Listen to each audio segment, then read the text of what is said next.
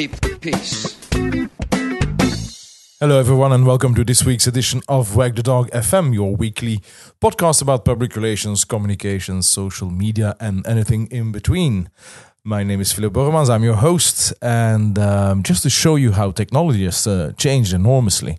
My very first podcast, I had to do that with a good friend of mine, Sam, who knew everything about podcasting, and he had these two big cases, and we had, microphones set up and a mixing table and all these things. And what you're hearing now is in fact simply recorded in a hotel room in Stockholm, where I am for business, and my iPhone and a microphone. And I just checked the results, and it sounds great. So you see, portable stuff. I can do now interviews on the road, very mobile now. So that's technology for you. So this week, I announced that last week we were going to talk with a good friend of mine, someone I've known for a couple of years now, Simon McDermott. And Simon and I will be chatting about the arrival of Politico, a new publication in the Brussels bubble here, focusing on everything that happens around EU institutions and politics and European news. And in fact, we're going to focus on the social media footprint of their journalists. They arrived with, I think, around 32 journalists.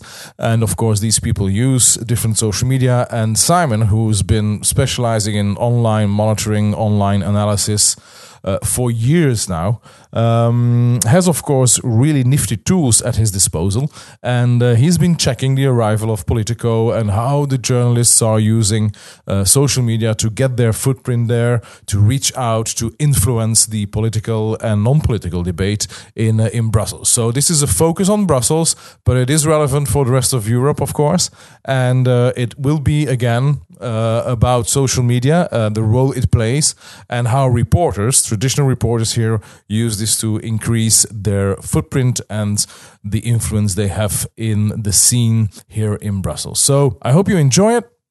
Have fun with this one, and then I'll hear you in about 35 minutes. Here we go. So hi Simon, welcome to Wag the Dog FM. Hey Philippe, how are you? Good, fine. Simon, we're doing this because I saw your LinkedIn posts on an analysis that you've done from the reporters from Politico's online presence. And I thought it was very interesting because Politico, of course, is a new given here in the Brussels bubble. And a lot of people I know and listening to this podcast are sometimes getting nervous, sometimes very interested and see it as an opportunity as well. But let's talk about the social media footprint of their reporters. Yeah, I've been very excited by their arrival, and I know a lot of people in this Brussels bubble, if you like, who got extremely excited by the launch parties and what they could possibly do for journalism in Brussels. And I feel that there was a sense perhaps that the Brussels media landscape needed a bit of extra energy, and maybe Politico could come in and kind of push things around a bit. But of course, it has an implication for existing publications. I suppose, in particular, the European Voice, which got sort of consumed by Politico's holding company. Mm-hmm. But from what I've seen, there has been, quite a lot of online conversations regarding their, first off, the announcement that they'd come, and then the actual launch. And now, of course, some of the stories are getting significant online traction. But as I would always say, Philippe, what I'm looking at is the level of conversations in Twitter, in Facebook, say, or blogs and forums. It doesn't necessarily completely define their success or failure in Brussels. It's just one interesting measure. No, and I think it is one important measure, because what I've seen for the last 2 months from Politico and their reporters and how they position themselves, I mean, they are web savvy, they know how to create a buzz. So yes. It is the online footprint and the online buzz they make is an important given when you look at the organization as such. Absolutely. So you can see, for example, Ryan Heath had always got, he's the guy obviously who writes the daily playbook, or at least coordinates that, and he's one of their senior correspondents. And that's a newsletter, right? That is, for people who don't know, that's the the newsletter they're sending out and the daily updates that they do, right? Exactly. Very early in every morning, they'll write a list of perhaps 25 interesting news pieces or stories that are ongoing in the EU. So it's a pretty important publication for a lot of people. I know a lot of people are going through it quite closely. Yeah. But so some of the correspondence I've noticed had quite a strong, say, Twitter following already, like Ryan, but others are coming from a relatively small base, and I can see that some of them are actually growing in user, say, Twitter followers very, very quickly. But sometimes the numbers are quite small. So for example, some journalists have still less than 500 followers on Twitter, whereas others are well over 10,000. So they're not say wildly followed people, to be totally honest. But the one that I've seen grow the fastest is Zoya Shefdalovic. Mm-hmm. She's had about a 20% uplift in followers just in the last few weeks. So her stories are at least getting some traction on social media. Yeah. And could you see that has to do with, because I can imagine that some of those reporters, I mean, they've been in the business for a certain time, and I would think that a good reporter has a Twitter following or is at least using Twitter for his job day in, day out. But the new ones, let's say, do you see that there is a difference in the fact that they are just recent on Twitter, or is it maybe the topics they cover, or they're too specialized to find an audience, which to me must seem very strange, because I do think there's an audience for every single specialization online. But is there any reason that you can see from your analysis, your monitoring? So well before Politico came on the scene, I was doing some monitoring for other journalists from very well-established publications like the New York Times, Wall Street Journal, or Financial Times. And it's clear that some of them were much better at using Twitter, and often the simple guideline was how frequently they were actually updating their Twitter handle and how frequently they were engaging in conversations. So a lot of sort of very well respected journalists in Brussels would still have that less than 10,000 Twitter followers. Yeah. Now, it's important, first to highlight that those guys and girls are already writing for a very well-established magazine or newspaper, so they already have an audience. But when I would talk to those journalists individually, it was very clear to me that they felt that their Twitter presence was very important in their future hiring prospects or their future negotiation prospects, because if they're seen to have a relatively small following compared to, say, another journalist, that actually reflects badly on them, because they don't command an audience in and of themselves. So for the journalists themselves, you really have to trust me on this. They care about this a lot. Yeah. And they want to see how it's growing, and they want to know. So why does Peter Spiegel have so many followers? He's the Financial Times correspondent. So why is he so widely followed? And if you look at him, much of the answers there are he's actually very engaged on Twitter, very much involved. So to kind of lead back into Politico. Some of I suppose the younger journalists that they've hired have a relatively small Twitter following, but are starting to grow that over the last few weeks. But we're still very early days, And then I can imagine that some journalists like Ryan Heath. I mean, I think his handle is at Politico Ryan. As a former spokesperson for Neelie Kroes and all these things, you tend to already be into the game, right? Yeah, I know Ryan from old now, over the last couple of years, and he's he was obviously very influential in that group. Mm-hmm. So he's been very active on Twitter, even well before the Politico days. Yeah. especially around things like, the roaming charges and entrepreneurship in Europe, and the introduction of say Uber, for example, very, very much involved in that, and using social media, quite intelligently, I felt, to push that message out. But if you look at that's carried over into Politico. Just looking at the statistics right now in front of me, he's tweeted something like 700 times in the last few weeks, and retweeted around 400 times since April 25th. So he's very, very active, and that number is, 2 times the next a journalist on Politico. So he's in there, and that's driving impressions as well. Impressions from a social media perspective means the potential for people to have seen your tweets. It doesn't actually mean the amount of people who will see it. But say, if I look at Twitter's analytics, about 1/10 of your following might see your tweets.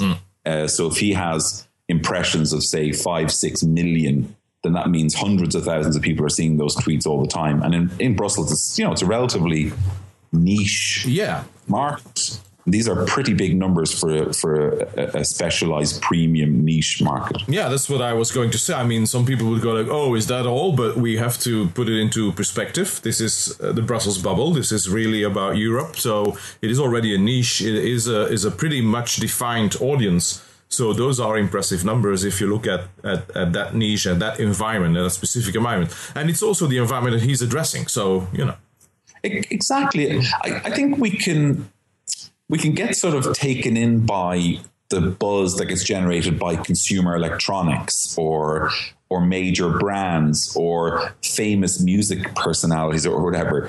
But these are exceptional people or exceptional brands. There's a lot of very interesting buzz where you're getting a few hundred mentions a day or a few thousand a week, because with those numbers, you're able to start to look at demographics. You start to able to see who's influential, who can push conversations, who doesn't like you.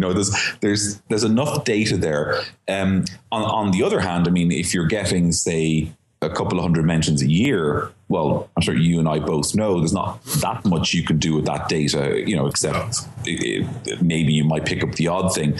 But the amount of buzz that Politico is getting, and I pointed to that in the article I wrote in LinkedIn, it's significant enough to show that they are growing, and that they are, of course, properly a presence in Brussels. And I'm very interested to see how that holds up over the next 6 months. Yeah, because of course it's nice to have to make a big splash when you're starting out, but then you have to, assume and that this needs to go on, and it does take time. Now, when I look at this, at the charts, and of course I link to your article in the show notes. But yeah, I mean, there's a nice pickup of volume. Now, we've been talking about the reporters as such, or the journalists as such. How are the stories doing? Are they flying, as we say in the business? Well, some certainly are. The three that I could mention now would be the one that had the largest buzz was one of their journalists who was attacked in Bradford while covering George Galloway's campaign. He's the leader of the Respect Party. So that is like by far and away the story that had the largest amount of reactions, something like 3x over the next one. At the time, I was also looking at two other stories that were generating a lot of buzz, and that was regarding almost the loss of sanity of parts of the British press, how they were covering the elections. And it's it's very interesting for me because the British press is is pushing out stories regarding the UK. And of course, the UK is one of the most well-established democracies with many competing institutions, and it's kind of kept this running for hundreds of years. But the press sometimes can seem to the outsiders as insane. I mean, the way they cover stories, the way they the way they make a mockery of elected officials, this kind of stuff, and so that story on the British press got a lot of buzz, and also a story regarding Putin propaganda. I've noticed that in just by monitoring as well, that the story regarding the Finnish military, apparently there was some underwater shenanigans going on with some depth chargers being sent through, and I think it was like a Russian EU story that got a lot of online conversation as well. So you can see that for sure. Politico are relying, like I suppose a lot of media outlets, on particularly hot stories that will really increase the buzz every 7 to 10 days. So they're not getting great, headline charging stories every day, but every 7 to 10 days they get a whopper, which pushes the buzz back up and gets a lot of retweets. So I care a lot about retweets as a metric, because people have to take action to do it. And you and I have been around Twitter a while. We tend not to retweet just anything. You'll retweet stuff that you've actually checked the link behind the thing. Well, I'm going to admit I haven't always done that, but it's just a good metric, because things like impressions feel not meaningless, but they're only vaguely interesting to me. But retweets, they're to do with action, and if you say get an article with over 100 retweets or 200 retweets, you're having a story with a bit of meat, and you're also increasing its chance to be seen by people who are relevant to the story or to you as a business. And of course, Politico is clearly a business that's aiming at advertising money, and they have some very clear ways of trying to make that money. Yeah, sure. Now, when we talk about numbers, I'm just checking your LinkedIn article, just the analysis. So we're talking about the George Galloway story, 2,200 retweets. That's enormous. At least, in this context again. Yes. And then the British press losing it, that is 645 retweets, and the Putin story, 449 retweets. So we're in the volume of around, the 500 retweets on a good day, and then the exceptional kind of stories going over 1,000, 2,000 retweets. But it is, as you say, when you see that there is a rhythm already 7-10 days that they would, create or find or are lucky. Again, all these things, we don't know if it's getting lucky or finding or crafting a good story, but that brings in a good rhythm. And my idea is that at a certain point in time or already, they would like to, make it maybe every 5 days, every 4 days. And so get into a real hit rhythm, as we say, for their articles. Yeah.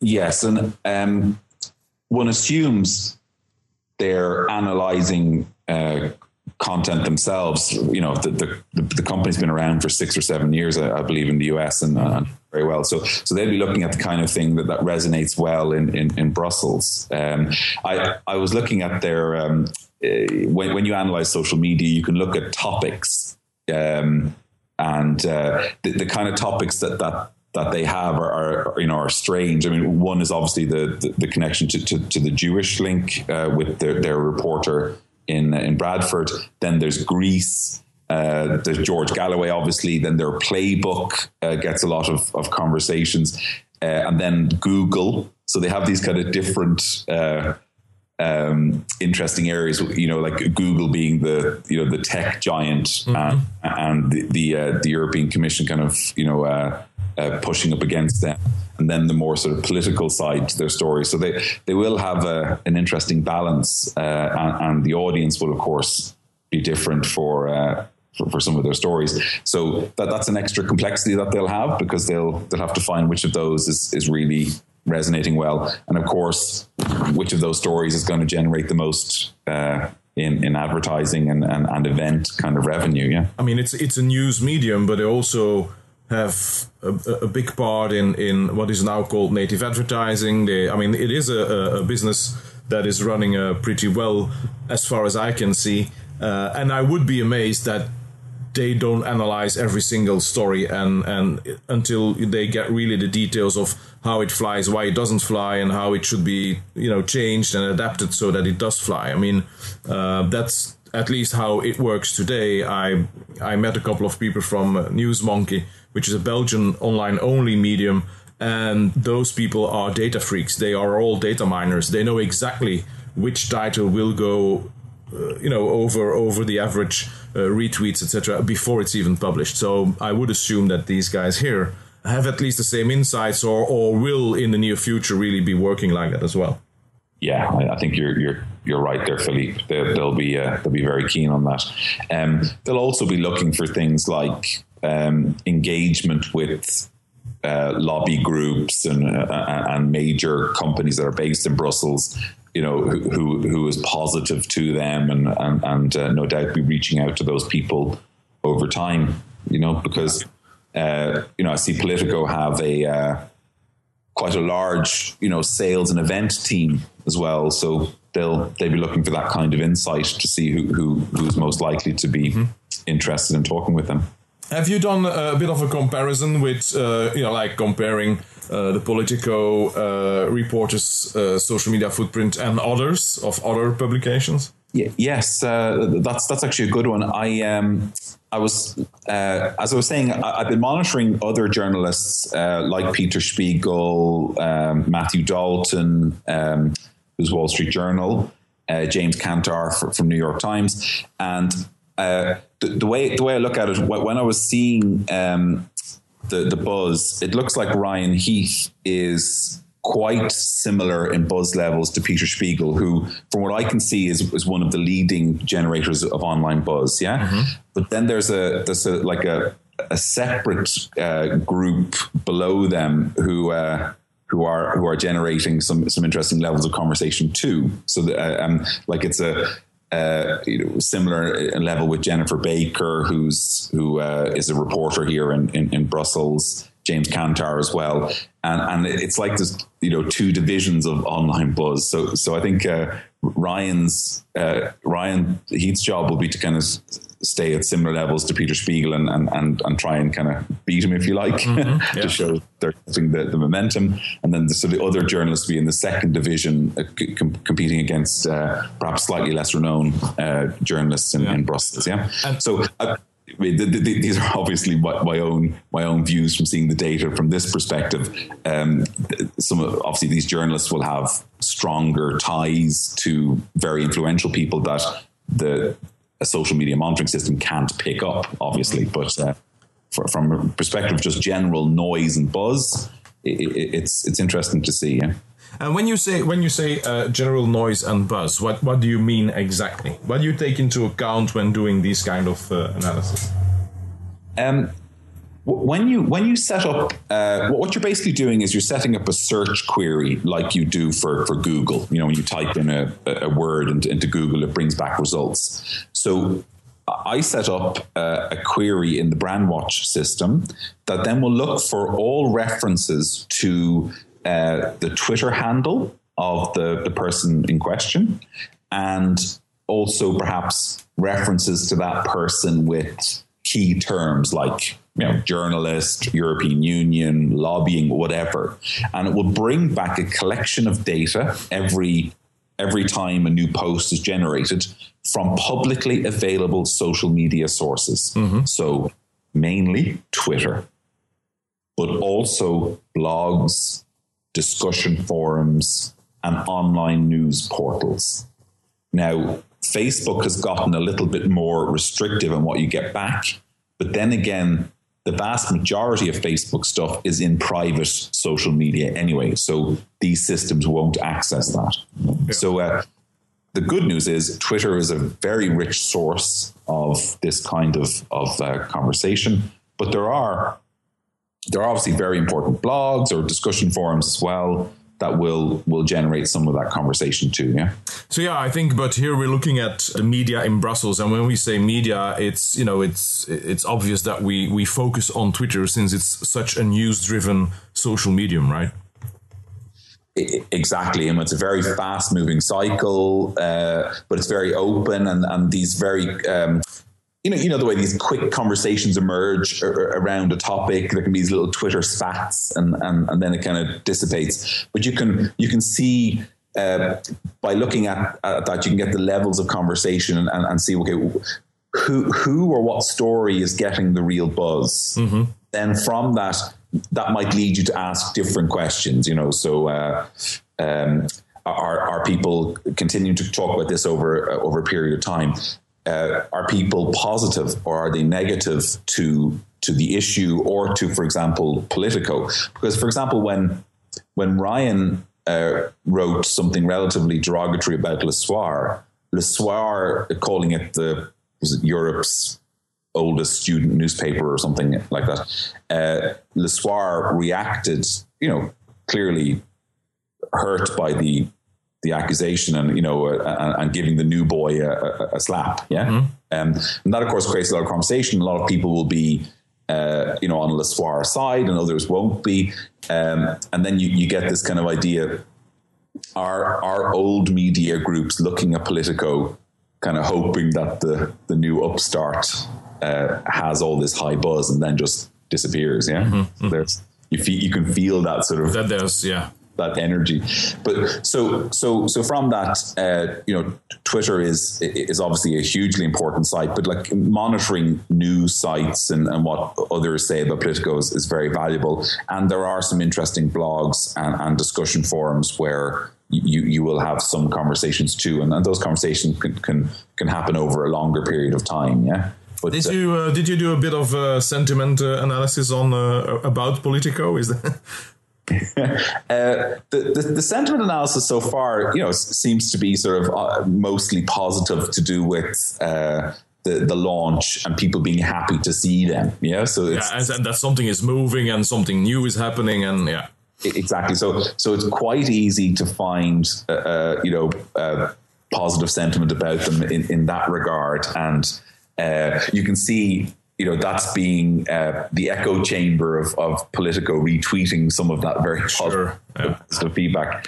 When it comes to the automatic sentiment, it's quite hard to break it out because, of course, Politico are talking about stories that could be seen as very negative. Yeah, so it's nothing to do with Politico themselves. Just, you know, disastrous diplomatic issue in Russia is not a negative about Politico. So it's actually been very hard to kind of separate that from the automatic sentiment point of view. But you can see that there are both positive and negative buzz around their arrival, Politico's arrival. And the positive side is about, yes, as you said, the new player in town generating this excitement, and the negative side will be the, you know, too big for their boots, you know, too opinionated on certain issues, you know, advertising driven, this kind of thing. Yeah. Yeah. So this is is this a first part? Are you going to continue to look at these things so that you can maybe compare in the longer term, or? Absolutely. I want to do at least one more, but possibly three, looking at the development of the journalists themselves, because I'm most very interested in spotting, you know, the young journalistic talent that's emerging. So the ones who are building up a reputation pretty quickly, because people often with less than 1,000 followers, or say less than 2,000 followers, can actually have a very influential group of people around them. And it's a slightly strange one, because I've seen this by monitoring talented journalists. They don't necessarily have to have many thousands of followers, but over time they get inverted commas, a reward for their writing, which will be a lot more followers. So I want to see from the Politico journalistic group, which of those do I think are the hot journalists emerging, to see which of those get the most reads or mentions based on a relatively small Twitter following, meaning that they're basically they're batting above average. Yeah, when they. And from that, say, well, these are sort of my guesses as the people who will be, you know, very interesting to watch in the next year. And then obviously looking at sort of the next month of Politico's, as we come into summer as well, is there a softening or a quietening in their buzz, or are they in actual fact keeping up that head of steam? And then finally do a piece of sentiment analysis, proper sentiment analysis that looks at how they're perceived when positive and how they're perceived when negative. What are the key driving messages for the negative and the positive. Yeah, and it will be interesting also to see, because they have a big team. I mean, it's, I think, 32 journalists, or at least people working on the editorial side. So it will be interesting to see how the new ones and the ones who have been in the business for longer, how that will compare as well, and how they position themselves as well, absolutely. I think. I wonder... when if you're hiring salespeople in a company, there's a sort of old rule of thumb if you're selling software, that if you hire 3, 1 will survive. Yeah. So one will be good enough to kind of, survive in the culture and get the sales. And I'm wondering, is Politico's hiring system a little bit similar? They'll hire a big bunch, they'll see who sticks, and then the amount will shrink over time, because to generate sales to cover that large a team is pretty hard going. It's a serious challenge, definitely. Yeah, it's a serious challenge, but they're owned by a very wealthy media group who are committing serious money into the business, so they believe in it. So they'll have, I would imagine, a year of significant investment, and then they'll start cutting and shaving to match what the market's willing to spend, because America and Brussels are America and Europe, I should say, are very different beasts, and the way procurement works in Europe can be very slow compared to the US. They might find that a challenge. But of course, now I'm well away from social media monitoring. No, but I think, that's one of those things that you can look at. And I do think that I'm just looking at the page. Some of them don't even do a good job in personal branding. And even Ryan, he doesn't even have a picture on the website, whereas his colleagues have. So, there is still some work to be done. But it's... Absolutely. I'm glad you mentioned that. I saw that myself, and I thought, they could. Yeah. But what they'll say, and I suppose there's truth in it, they're a startup. They'll feel like they're a startup, and they'll be emphasizing resources on getting the stories and running events. So there'll be a few things like that, but they'll have to clean that stuff up in the next few weeks, I think. We'll tell them. Maybe they're listening. Who knows? Yeah. So just to maybe close our very interesting conversation, when you do online monitoring and you look at these profiles, and we're mainly talking here about checking out online influencers, right? These are all journalists, but you could do that for online influencers being bloggers, other people, radio, TV, what have you. What are you really looking at? What are the topics that you look at to identify someone as an online influencer? The whole area of online influence creates a lot of debate, meaning some people think it's a lot of nonsense, yeah? But, for example, what's my clout score, or what's my cred score? Clout is a well-established score that you can see how you compare it to others. What I look at are some very simple metrics, on how many followers does the person have is one sort of very obvious thing, and then see from that follower group, when they talk about you, are they getting a serious amount of action after that, like retweets or mentions? And then you can see two things. Yes, they have an audience, and that audience will do something with the thing that they share. That to me is it's influence and action.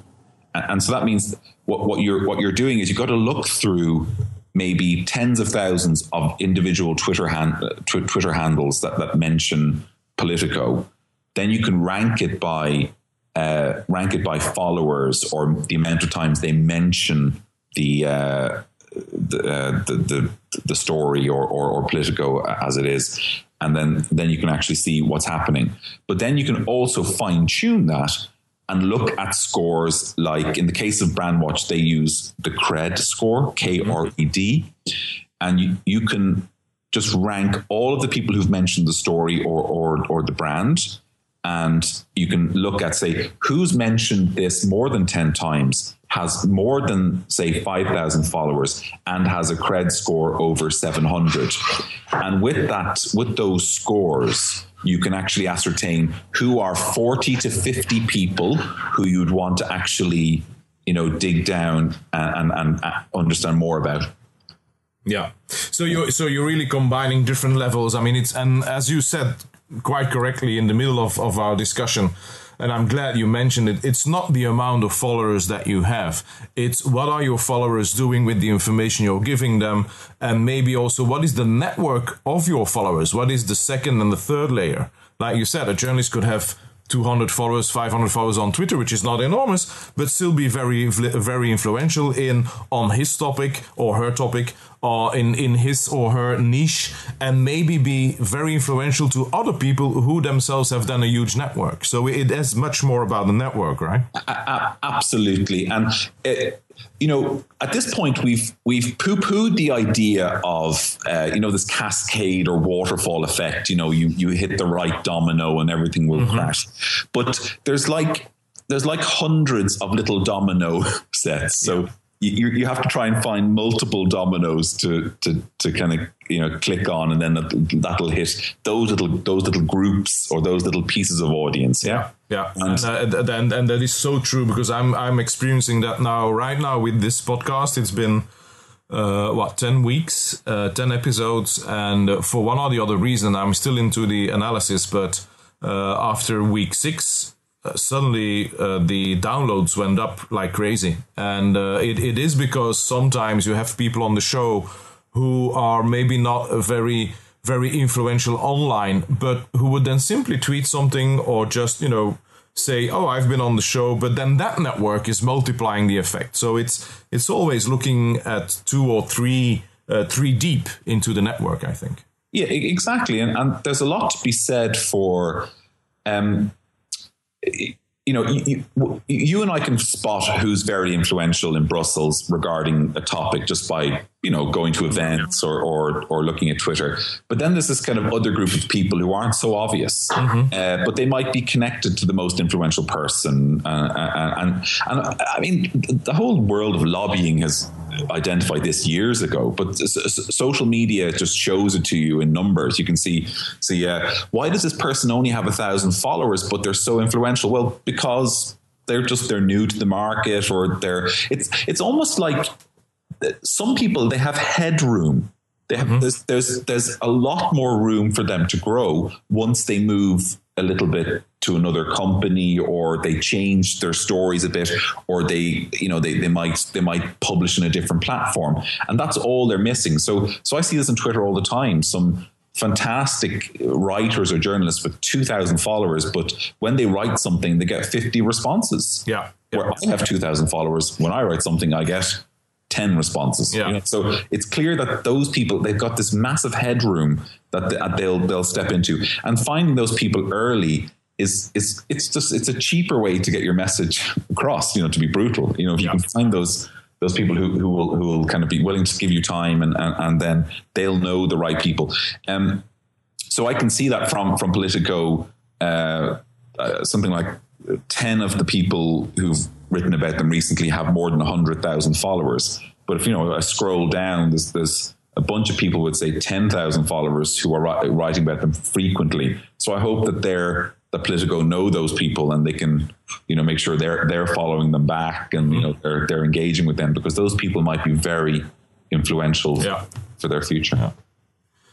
Okay, Simon. Well, great discussion about doing analysis on online influencers and on this Politico effect, I can say, because again, it was crazy to see how people in Brussels reacted in different ways to the fact that Politico came into town and is now in town. Simon, thanks very much for your time. I'm looking already forward to the next analysis and the follow-up. So let's be in touch so that we can do this again and do a follow-up interview. Thank you, Philip. Thank you.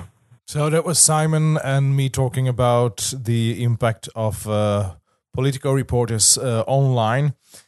Great stuff. It takes someone like Simon to do that. He continues, so we'll definitely catch up with him again because he's still following and monitoring everything that happens online around the Brussels bubble and here focusing on these reporters. So I'm sure that in a couple of months I'll just call him up again and we'll look at how these things are evolving, because that is the interesting thing that you can do when you have these serious online monitoring systems and you can analyze what is happening over weeks, months and other periods of time, which is really an interesting data to have and to look at. So that's it for this week. Again, if you like this podcast and you want to give me a bit of a push in the back so that I continue to do this every week, please leave a review on iTunes. It's quickly done. Just look for Wag the Dog FM on iTunes, find me, and give a review. An honest review, please. But those are important, and most of the time they are motivating, because I've seen a couple of those, and it's really great to know that people are listening, first of all, but also that you appreciate these interviews that I do every week, and that makes me move forward. So thank you again for listening. Have a great week, and until next time, do the right thing.